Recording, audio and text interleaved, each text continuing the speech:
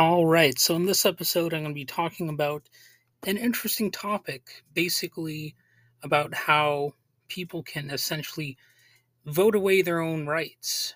It's technically possible to do so. You can vote to deny oneself of key rights if people are foolhardy enough or maybe don't even understand what they're voting for. This might be considered a flawed or sham version of democracy, but it ultimately depends on what people consider legitimate and how they define the basic concept of democracy and freedom and all that stuff.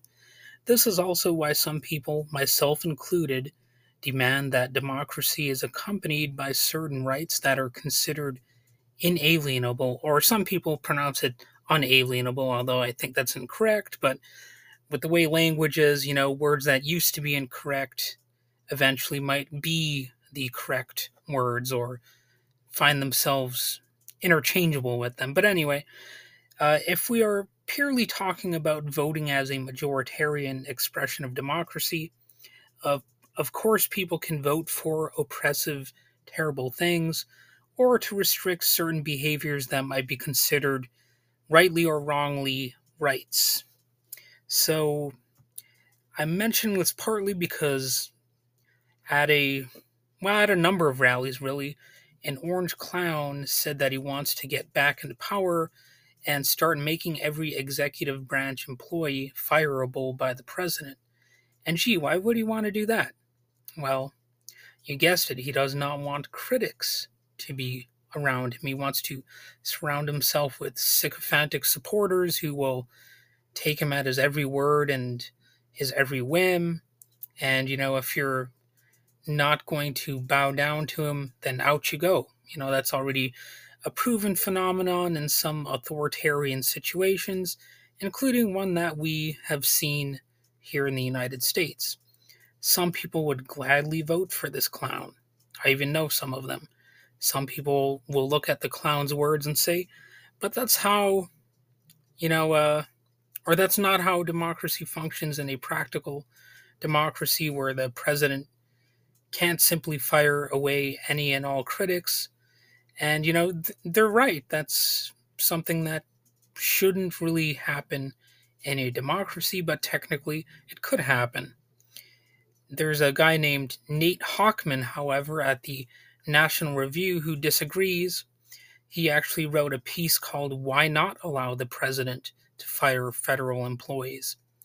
It's a bit like asking why not jump into an oncoming car or why not pour gasoline all over your body and light a match to yourself. Not that I'm saying that right here for you to do that, of course. Don't do it. But I'm just saying, it's equivalent to this guy writing an article with a title like that. The guy is just asking questions. He's really bold in his ability to reach out and tackle the tough issues. Like why can't a president just fire anybody that he wants? Why have checks and balances at all? Anyway, he laughably goes on to suggest that it would just be the will of the people. It's absolutely like saying that technically Kim Jong-il is just representing the will of the people, or Kim Jong-un, or, how about Stalin? They both represented a substantial number of people, technically, so why shouldn't they have been able to fire anyone they wanted or get rid of all critics, It's sort of a version of democracy in a vague totalitarian sense, in the sense that anything that has some support has some semblance of majoritarian democracy attached, even though, by technical definition, it's basically the opposite. So keep in mind that Donald Trump once wanted to use the government to go after Saturday Night Live for making fun of him. So would he use the power to hire and fire wisely? F no. F no.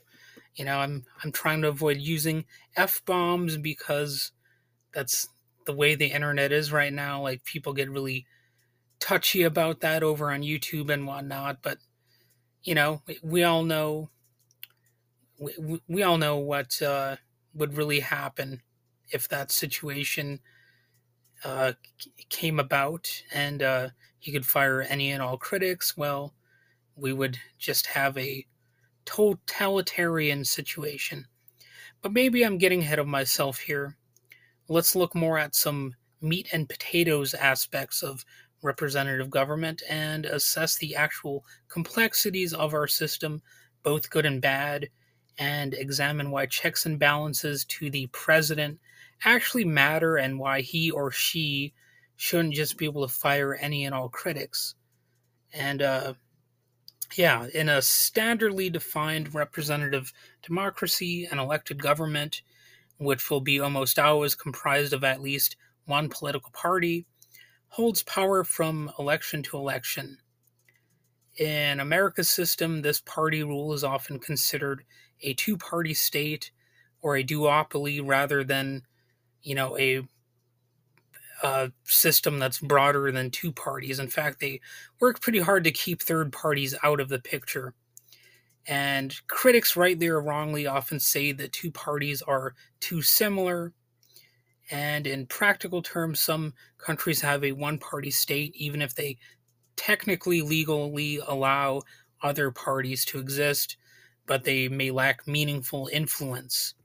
And of course, that can get people all riled up. And then there's a demand for, different parties or, of course, different laws that will often emerge from those types of scenarios. Basically, the authoritarians end up getting too greedy. For the most part, the government enacts certain regulations and policy decisions in some form or another. Also, it seems any democracy worth talking about will have a constitution and recognition of some basic rights. So, let's take a look at some of those that we deal with over here and why issues are so difficult for people to finally solve. You know, the pesky issues that tend to plague American democracy, and why it's stupid to think that a president alone can or should single handedly decide every important issue, no matter how smart they claim to be, and no matter how much they surround themselves with empty headed, weak willed loyalists and sycophants. To date, in the US, there have been 27 significant amendments to the Constitution. So let's look at an issue related to one of those legal questions. One of the most common cited ones is the Second Amendment, which states, quote, a well-regulated militia being necessary to the security of a free state, the right of the people to keep and bear arms shall not be infringed. So it's a little bit outdated in the language used there. Even the sentence structure is a little bit confusing. I think they could have actually done a better job of, laying out the terms of that and just making it more grammatically flowing better, I suppose. So you also have to ask, who interprets that? Is it just the president? No. It is the government in general that debates what that means. And the US population has its own input, albeit in some admittedly limited ways, right? But there's still some ways. I guess that's one of the key points to make here. So why is that so complicated? Is it just because the all-knowing, all-wise, loyalty-demanding president hasn't had enough power to single-handedly interpret it yet? No, it's because it's a complex issue. People regularly debate what the concept of a well-regulated militia exactly entails, and I personally do not think that guns or any other weapons inherently equal security, freedom, or any of the other simplistic buzzwords. And, there are other people who would agree with me on that as well. So there's room for interpretation, room for disagreement, room for debate on what exactly the words mean. Then you have people who throw around the idea of original intent and all that kind of stuff. So It is a bit funny that some of the people saying guns are only a tool nonetheless treat them as sacred objects that only equal freedom and safety. It seems like they're very quick to throw out the nuanced reality that, they are tools that are dangerous, if they fall into, I guess you might say, the wrong hands, to use a common expression. It's just like if you have a car, like if you have one of those, you're expected to have a license. There are rules that you're supposed to follow. Um, Seems like everybody agrees that there should be traffic rules of some kind. Well, that's very similar to the just general idea of conduct within society overall. I mean, why should dangerous weapons be any different? Whether it's guns, knives, explosives, hazardous material, basically anything that could potentially cause harm that is you know easily accessible. And of course, some people broaden that to include not just conventional weapons, but like they'll say, well, things like pornography or rock music or rap music can corrode the societal fabric and cause harm. And well, let's debate those issues too, and how much censorship should we have in society, etc., etc. But that's a little bit casting too wide of a net. That's, to my mind, and I think to the minds of any people who are sane, those are actually like separate issues because a gun is different from a guitar, or a microphone. So in reality, most people actually do believe in some form of arms control or gun control, as not everyone with a weapon is a good, freedom loving person or and all that kind of stuff. And therefore guns do not inherently equal security and freedom. So actually, like, if you really press people, it seems like the vast majority of them believe in some type of rules as far as that goes. And I don't think that's a radical thing to say. I think reality just bears that out. So it obviously is more of a complex issue than just uh, a few words here and there could truly define or explain away. And on top of that, for all these people insisting they need guns for self defense against tyranny, from the government or whatever, there are a few problems with that idea too. For starters, there is no guarantee that an armed populace will be against government tyranny, and in fact, they might actually help enforce it themselves with great assistance by those very weapons. Second, in the modern era, an Elmer Fuddish hunting rifle or even some more advanced weaponry probably won't compete with SWAT teams, army tanks, drone strikes, jet fighters, RPGs, and all of the other tools at Uncle Sam's disposal. So really, what are we even talking about here? Many of these people think they're in an action movie and that they are the star. But even if you have brief success as a John Rambo, well, guess what? If they want to, the government's going to send in a bunch of competing Rambos to take out your Rambo wannabe ass. If they want your Elmer Fuddish pea shooter, they're going to get it. Anyway, the greatest idea behind the US Constitution is that it's supposed to have power vested in the people rather than the king's power or divine right, although such old-fashioned ideas as the divine right of kings are increasingly championed by the very same people who say they are against oppressive government.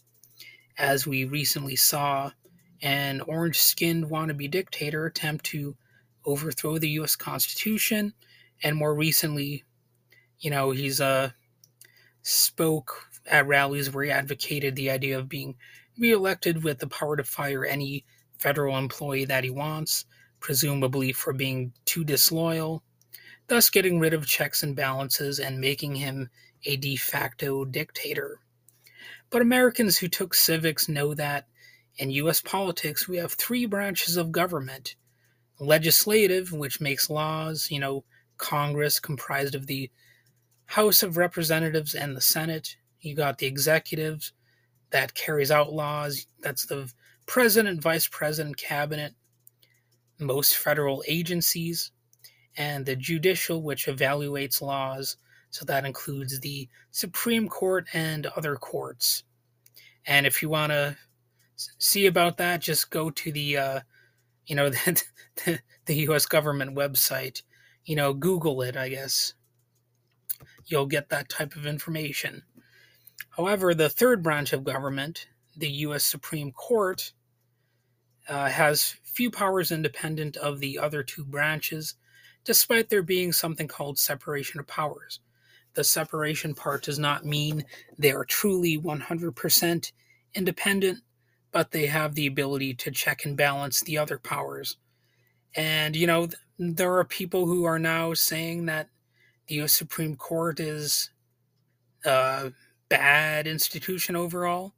And I'm inclined to agree with them to an extent. I'm very much open to debating the merits of the U.S. Supreme Court and, of course, the merits of really any uh, institution in the government. That's what we have brains for. We are supposed to consider the merits, the strengths and weaknesses of society and its institutions. You know, you don't even need to have an ideology set forth before you to do that. That's just something we should really be doing, hopefully without trying to be all that ideological on it. So, the U.S. Constitution does not give the U.S. Supreme Court vast power to declare rights that haven't already been established in other parts of government and is not empowered to amend the Constitution. But of course, it's a very messy thing. So there are instances where it seems like the Supreme Court has too much power, and it's undoing precedents that seem to have long been held. I'm sure some of you already know what some of those precedents are. I probably don't need to go into great detail on that. The Supreme Court rulings are typically granted a sense of finality unless they are undone through a constitutional amendment. However, if enough people suddenly lack faith in all of these checks and balances, which is what a certain orange clown seems to want so much, it could really become a free-for-all scenario, and the so-called law and order concept that Republicans claim to love so much could go out the window, and democracy and the supposedly beloved U.S. Constitution would both join the dodo bird. Basically, if we also break things down into sheer majoritarian terms, which is how so much of our democracy is narrowly defined, if the majority does not have rights, then practically no one has rights. And that's really one of the bottom line things here. Also, keep in mind that Thomas Jefferson, a man that conservatives will claim to care about, said on December 20th, 1787, a Bill of Rights is what the people are entitled to against every government on earth, general or particular, and what no just government should refuse. And if we start by accepting that a state could have been better off under this ruler, and therefore we should subvert the election and just rig it so he's back in, then you can pretty much also tear up the Bill of Rights and toss it around like so much phony decorative confetti. You really don't need a constitution or any checks and balances or any semblance of representative or direct democracy under that scenario. It's just let's make up the rules according to the whims of this supposedly great leader. Just give the orange-tinted golf bag windbag his White House key and rides to self-congratulatory rallies in Air Force One, or Air Farce One, you might call it. It's like a sports team that can never lose, a flag-worshipping rally that never ends, and a president who can never admit that he's wrong. But I think we can and should do better, and hopefully we will. You know, it's unfortunately a bit of a toss-up for 2024. And that's partly because the Democrats have dropped the ball for quite a few years, basically my entire life, in some key ways. But, we'll see how it pans out. And, you know, we'll see how many more indictments come along and all these court cases and whatnot. And we'll see what the youth voter turnout will be in 2024. It was a factor in 2022, but, a lot remains to be seen yet. But anyway, that's all I have to say for the moment. And yeah, have a nice day.